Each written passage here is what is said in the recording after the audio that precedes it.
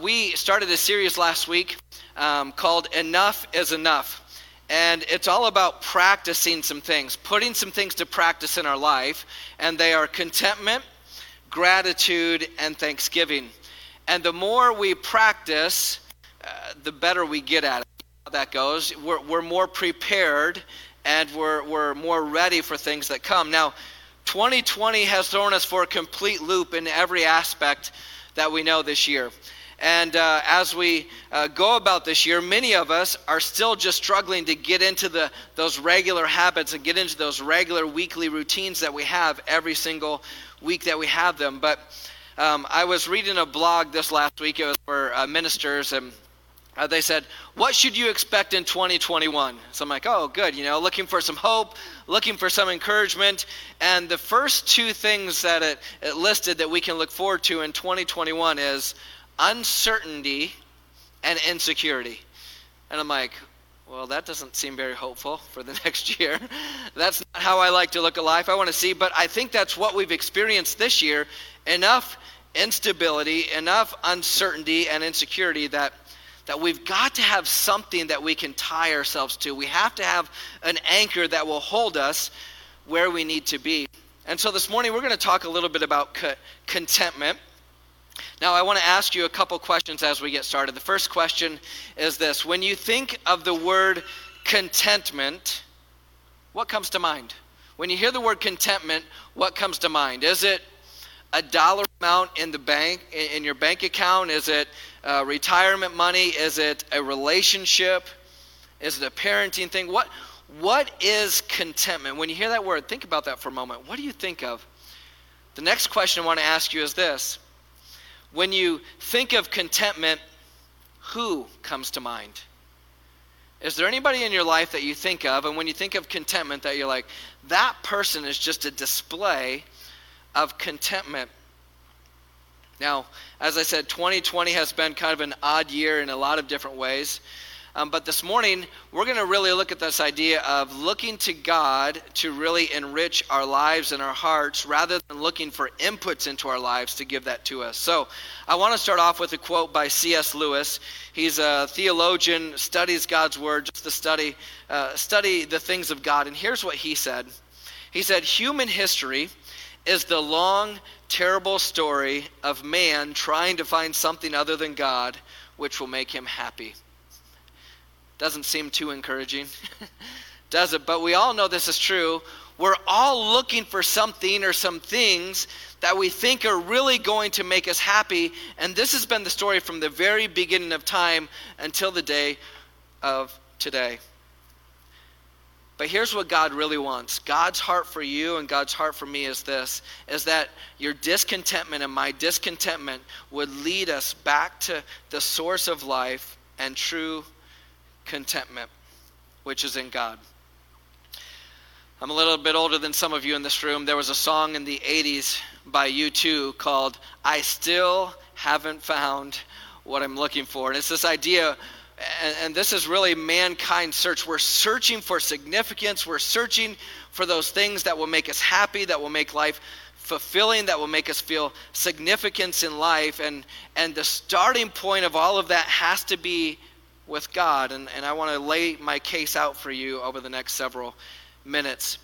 But when we think of this idea of contentment, from a biblical standpoint, it's really this. Biblical contentment is an enduring satisfaction and pleasure.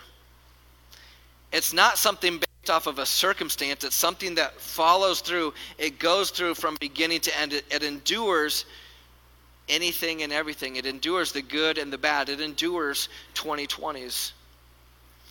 But think about this. We get to see pictures of this in our life, don't we? We get to see moments of satisfaction in life, moments where we experience something and we just feel that intense satisfaction. Maybe you have a work project. Maybe you have a home project, a work project, whatever it is. You put your blood, sweat, and tears into it, and you get done with it, and you're satisfied by your work. You're just thankful. You're grateful of all of this. I accomplished something. There's satisfaction that comes with that. Think of what brings you real satisfaction in life. Last night, we went out for dinner. Someone had given us a gift card to Outback for Pastor Appreciation Day. And have you ever just eaten a meal before and you get done eating and you're like, oh, that was so satisfying. That was so good. Last night I went and I got a nice juicy steak cooked really, really well. Not like really well. They did a good job cooking it. And then I got this baked potato that had this big clump of butter on top of it. And then I had a Caesar salad, which offset, I think, the baked. I think that's how it works. It offset the baked potato. Kind of like, have you ever gone to McDonald's? You're like, I'll have a large fry and a Diet Coke. You know, one of those. We think these things offset. But anyway, I left, and I was so full. It was such good food. I'm a little bit of a nighttime snacker, and there's Halloween candy all over our house, and I didn't even eat a Reese's Peanut Butter Cup when I got home. I was satisfied. You know what that's like. You know, Thanksgiving, you're just satisfied by it. We get these little glimpses, you know. It's when your kid goes to school and they do something, their teacher sends a note home and say, oh, little Timmy did this great thing and his friend got hurt and he stood by him and just, he even prayed with him and all this stuff. And as a parent, you're like, oh man, it's just so satisfying. And then the letter goes on and say later he stuck a crayon up another friend's nose and, you know, all these things. But we have snapshots of satisfaction and pleasure in our life. But ultimately, God has this enduring satisfaction that goes with us for all of life. I want to read Proverbs chapter 19, verse 23 to you. I love this verse. Before I read it to you, it talks about the fear of the Lord. And the fear of the Lord is really this idea. It's really this reverence, this awe of God, and an honor of God. And here's what the verse says. It says the fear of the Lord, or that honor, that majesty, that reverence and respect we have for God. The fear of the Lord leads to life. Then one rests content, untouched by trouble. I love this verse because it's the fear of the Lord, and later we're going to talk about the trust in God, which we talked a little bit about last week. The more we put our trust in God, the more contentment we have in our lives. But this fear of the Lord, this trust in the Lord, it leads to true life. And then when we experience that, we can really have rest. We can have less stress in our lives, less concern and worry in our lives. Untouched by trouble. I love the way that it's phrased there. This doesn't mean that trouble doesn't happen. In fact, Jesus made a promise to us. He promised us that we would experience trouble on this earth. He didn't say you might. He said you will experience trouble. But when we experience trouble and we have God in our life, it looks totally different. It can look totally different. It doesn't shake us the way that other people might be shaken. If you have a Bible, turn to Philippians chapter 4 today. That's going to be our main text today. Philippians chapter 4, 10 through 13. As we talk about contentment, here's Paul handcuffed to someone who likely penning these words for us today. But he's in prison. He's not writing to us from a mansion. He's not writing to us driving down the street in a Mercedes-Benz. He's not writing to us from a good place. He's in prison. And he says this, I rejoice greatly, verse 10, I rejoice greatly in the Lord that at last you renewed your concern for me. Indeed, you were concerned, but you had no opportunity to show it. He's speaking, these people had given him provision so that he could continue the work of the Lord. And these were people who were poor. And he saw that in their inability to give from being poor, they gave above and beyond so that he could continue to do the work of the ministry. Verse 11, he says, I'm not saying this because I'm in want or really that I need any more money or provisions. He says, for I have learned to be content whatever the circumstances. I know what it is to be in need. I know what it is to have plenty. Look at this. I have learned the secret of being content in life. If he's learned something that's important, we should lean in here. I've learned the secret to being content in any and every situation, whether well-fed or hungry, whether living in plenty or in want. Verse 13, I can do all this through him who gives me strength. Philippians 4:13, it's a coffee cup verse. It's a tattoo verse, right? People get tattooed. I can do all things through Christ who strengthens me. That's kind of this verse that people look at and they think to themselves, okay, I've got the game-winning shot. I can do all things through Christ. That's not what he's talking about here. He's talking about, I'm in jail. I'm imprisoned unjustly. I know what it's like to have little. I know what it's like to have a lot. It says, those circumstances do not change these things, and they don't change these three things. One, his obedience to God. Our obedience to God does not change based off of our income status or our social status. We can be obedient to God in any and every situation, the good and the bad and the ugly. The other thing it didn't change is his service to God and his service to others. Even though he was here locked up in jail, it didn't stop him serving people. In fact, today, as we look at these scriptures and as you might be reading these in personal study, he's serving you as a believer in Jesus because he was obedient to do this. And so even though he knows what it's like to have little or a lot, to be well-fed or hungry, I can do all these things through Christ who strengthens me. I can be obedient. I can serve God. I can serve others. In other words, contentment has nothing to do with our relationship status, whether or not you have kids, the size of your paycheck, your job title, your physical stature, the zip code you live in, the GPA you might have had or the test scores that you had, or your social media followers. Contentment has nothing to do with that. I think it's if I just reach this thing, then I'll be content. So where does contentment come from? If it doesn't come from those things, where does it come from? Many of us are trying to find contentment through inputs.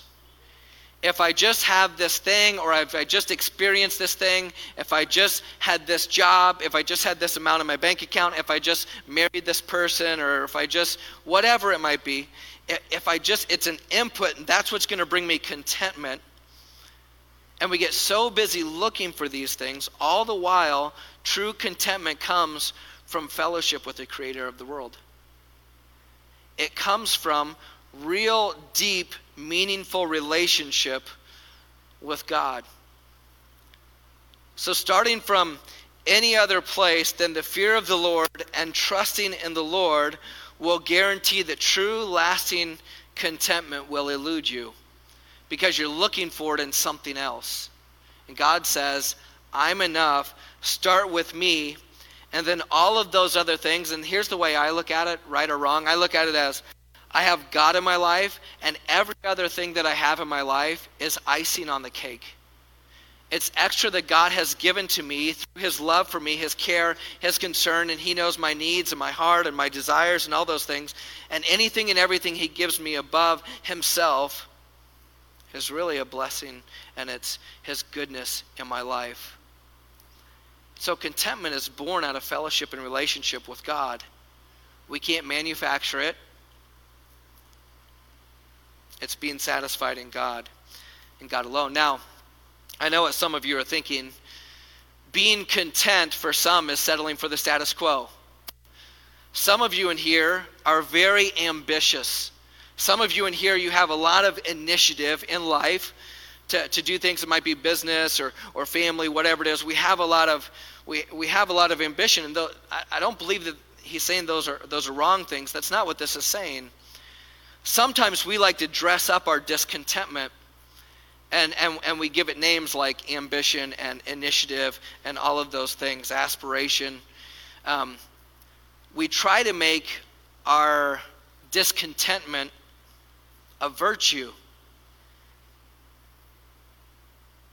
And we try to make it seem like it's something that is fulfilling to life, when it's, well, if I just get this thing, then I've reached the goal. I've reached this status. I've gotten this many sales, or I've done this many things. And it's like this endless bucket list that we have. And what it comes down to in many cases, underneath all of that, is a discontentment inside. I remember there was a quarterback who won a Super Bowl, and after he won the Super Bowl, he thought it was going to just give him so much fulfillment. And after he had won the Super Bowl, he realized just a few short weeks later, this isn't as fulfilling as I thought it would be. Even Tom Brady, who's one of the best quarterbacks, if not the best quarterback ever, with 6 rings, when you ask him, which one was your favorite ring, he'll always say, it's the next one. He's discontent until he feels like he has all that he wants. And here's what we need to understand. Discontentment can be sinful in our lives. Sometimes our contentment communicates to God and communicates to this world that's watching us that Jesus isn't enough for me. And that's not the message that we want to send to God. It's definitely not the message we want to send to others. So I want to share a few things with you, and I want you to understand my heart this morning is I want to share some things. They're not meant to be condemning. They're not meant to be harsh. They're not meant to be that at all. But I want to give a few reasons why we might be experiencing some discontentment and maybe not having the meaningful contentment we can have in God. So here's the first reason. We don't experience contentment because we have a hard time believing God. We have a hard time trusting God. Our lives get turned upside down when a crisis hits, or when we lose that job, or when we have loss in our lives. We have a hard time believing that God has a plan and a purpose. And Paul is saying to us here, he's learned that contentment has nothing to do with the circumstances around him, which is the exact opposite, I feel, of how we live our lives. And it has everything to do with your perspective on Jesus. As Pastor Tyler was sharing that story about that gentleman who lost kind of everything, had almost not like a Job-like experience where he lost everything and still believed that God was good in his life. You have to have a contentment in God to believe that when you experience those things. But I can guarantee you he had things happen in his life before, and he was grounded enough in his faith that when those things came, his perspective on Jesus didn't change. And that's where we need to find our lives and find ourselves, that our perspective on Jesus does not change based on circumstances. Number 2, we don't experience contentment because our minds can be set on the wrong things. It's simply just a lack of focus. We focus on things that we ought not to, rather than focusing on Jesus to bring us true joy. I don't know if anybody in here has bought a new car recently, but typically, I would assume, most of us, before you buy a new car, you might look at vehicles. You might narrow it down. Well, I like this vehicle, I like this vehicle. I've got it narrowed down to these 2 vehicles. And then I can guarantee you what's going to happen when you have it narrowed down to those 2 vehicles. Everywhere you drive in Sioux City, you're going to see those vehicles. And then you're going to see the different varieties and options that they might have. And you're more aware of it. Your focus is on those things. And so wherever you look, you see those things. And it's the same way in life. What we give our attention to and our focus to, if we're looking for things to give us joy outside of God, we'll focus on those wrong things. Okay? And Jesus says, you can be satisfied in me and me alone. The third thing is this. We don't experience contentment because we're convinced that we're the exception. We acknowledge that contentment is unhinged from our circumstances. We can get on board with that, but that's just for everyone else. It's particularly true when it comes to our contentment regarding our possessions and our money. We read warning passages all over the Bible. We know that they're supposed to apply to us, and yet we think that we're different. We think that the next you fill in the blank of what you may want or desire is going to fill that hole in your heart. It's going to fill that desire that's going to give you true fulfillment in life. This is also true of sin. We have an easier time seeing other people's sin than our own sin, don't we? We have an easier time talking about other people's sin than talking about our own sin and going to God for that forgiveness. There's a gentleman, he's a historian, Arthur Schlesinger Jr. He said this. He said, our society is marked by inextinguishable discontent. I want to read what he said. It's too long to put on the screen. He said, our quest is better, and what's next? We want a better job with better pay and a better boss. We want better relationships and a better car, better backhand in tennis, or a longer drive in golf. And we have the propensity to live endlessly for the next thing, the next weekend, the next vacation, the next purchase, and the next experience. We are never satisfied, never content, and envious of those who have what we have not attained or accumulated. Does that sound familiar? It's a picture of our society. It can be a picture of us as believers, and we don't want to do that. And what happens is we have a lack of contentment when we look horizontally. Okay? So what happens is we look at each other's lives and we see what other people have. You get on social media and you see, man, how is it that they've taken 7 vacations in the last year and we haven't taken one in the last 7 years?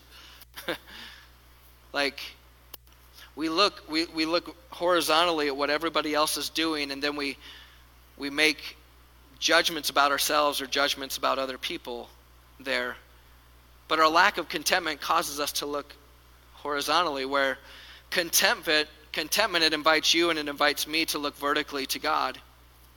And when we look at God, when we look in His direction, regardless of what we have or don't have, or the status we lack, we realize that He's enough. It's a goal. So I want to encourage you, if you find yourself here comparing your life to other people's lives, you need to maybe set your direction vertically. One of the reasons why suicide is so high among teens is that exact reason. They're looking at this peer level, and all of the friends that all of the things that the people that they know have, all of the things that they don't have. And it's not just students, it's across the board. John Stott says this, I love this quote. He said, "Contentment is the secret to inward peace. It remembers the stark truth that we brought nothing into the world and we can take nothing out of it. So we should travel light and live simply." This is very close to what we see in First Thessalonians. This idea of living simply and not having to have all of these things. We brought nothing, we're going to take nothing from this world. So for the Christian, contentment knows that if we have Jesus, we have enough. We have everything that we really need. There was a book written several years ago, and it was a simple title. It was Jesus plus nothing equals everything. And if we really have this mentality that my trust in God, my fear of the Lord, my contentment in God is where it should be, and my foundations in God, all those other things will fall into place. The circumstances that we face will look much differently. But what Paul teaches us is that this is learned. You learn this over time. You don't just get contentment by saying, I want to be a more content person. That's not how it happens. Look what Paul said. He said in the verses that we read earlier, he says, I have learned the secret of being content in any and every situation. It was a process. We can't look at Paul as like the very first time he experienced something difficult that, oh, I'm content. It's something he learned over time. I was reading a story about a missionary to Tobago, and on the mission trip, they encountered a woman, and here's the story. It says, on the final day, the missionary was leading worship in a leper colony. He asked if anyone had a favorite song, and when he did, a woman turned around. And when she did, he saw the most disfigured face he'd ever seen. She had no ears, no nose, her lips were gone, but she raised her fingerless hand and asked, "Could we sing, 'Count Your Many Blessings'?" See, that's a woman who knows what contentment is. We live in a country right now where we have so much more than what the rest of the world has. And practicing contentment and gratitude and thanksgiving have got to be a part of our regular lives, because they'll prepare us for moments like that lady had when she had nothing and still said, I'm going to count my blessings. So I want to ask you a couple questions here as we get ready to close. The first question is this: what is the one thing that's separating you from true joy? What's keeping you from real joy? Maybe it's one thing, maybe it's a few things. Really, it comes down to this question on the screen. You can ask, how would you fill in the blank? I will be happy when you fill that in. When I'm healed, when I'm promoted, when I'm married, when I'm single, when I'm rich? How would you finish this statement? Here's what God is trying to tell you and me today, is that contentment is not based on external circumstances, but rather on an internal source. That contentment is a matter of the heart. Contentment is a reflection of what's going on in here. And I don't know about you, but I've spent a good chunk of my life chasing after things that I think are going to make me happy. If I just get that thing, I'll be happy. I know I mentioned it last week. After the Cubs won the World Series, I was so happy. But guess what? A few days later, who cares? It didn't change my life. It was awesome. I loved it. It didn't change the person who I was. It didn't change anything for me, as much as I was glad that they won. Contentment is something that happens in here. It isn't a national championship ring or salesman of the decade, whatever it is that we're trying to attain. I was reading a commentary, and I want to read this. I know it's a long quote, but I just feel like it's such a powerful quote, and then we'll close. It says, "Contentment has learned the lesson that Jesus is enough. If you know Jesus, you have a God who hears you, the power of love behind you, and the Holy Spirit within you, and all of heaven ahead of you. If you have Jesus, you have grace for every sin, direction for every turn, a candle for every corner, and an anchor for every storm. You have everything you need." What a great description of the kind of God that we serve, and the kind of God that you and I can have fellowship and relationship with. I'm going to end with the quote I read earlier. It says, "God's heart for you is that your contentment would lead you back to the source of life and true contentment, which is himself, which is God." I mentioned it earlier, but for some of you, when you hear the word contentment, you think of status quo. You think of settling for something less than what could be. When you work your job, if you have a job that depends on your work ethic, and I'm not saying we don't work hard and you just lollygag all day and say, well, I'm just content, whatever's going to happen. No, what it means is that you bust your butt and you work as hard as you possibly can, and you didn't get that sale. And God's still good, and God's still that firm foundation for you. It also means when you bust your butt and you do get that sale and you have all these things happen, God's still good. It's kind of the Job situation where he says, "What should we not be grateful to God for the good things and the bad things?" They're all going to happen in our lives, and so we need to find contentment outside of our circumstances and in God alone. Many of you are like me. I'm not trying to generalize you or judge you. We're all looking for something in life. We're looking for things that will bring happiness and contentment in our life. And some of you in here, maybe you've been looking around at this world, you've been looking for things all your life that will bring you that joy and bring you that contentment. And I'll tell you this, you can search and you can have really great things in your life. You can have great possessions. You can have the nicest house in Siouxland. It will not bring you the contentment that only God can. It will not bring you the fulfillment that you need in your life outside of God. So I know what it's like to search high and low for happiness. I know what it's like to try to fill your life with, if I just have this thing, my life will be better. And what I've experienced in my life is I can search high and low for those things. I can pay a lot of money for those things, but they don't really bring the happiness that I was going for, or the joy.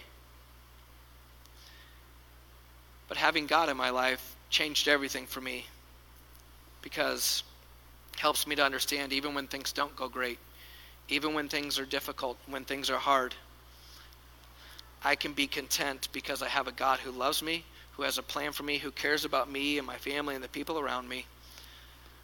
And he gives me everything that I truly need.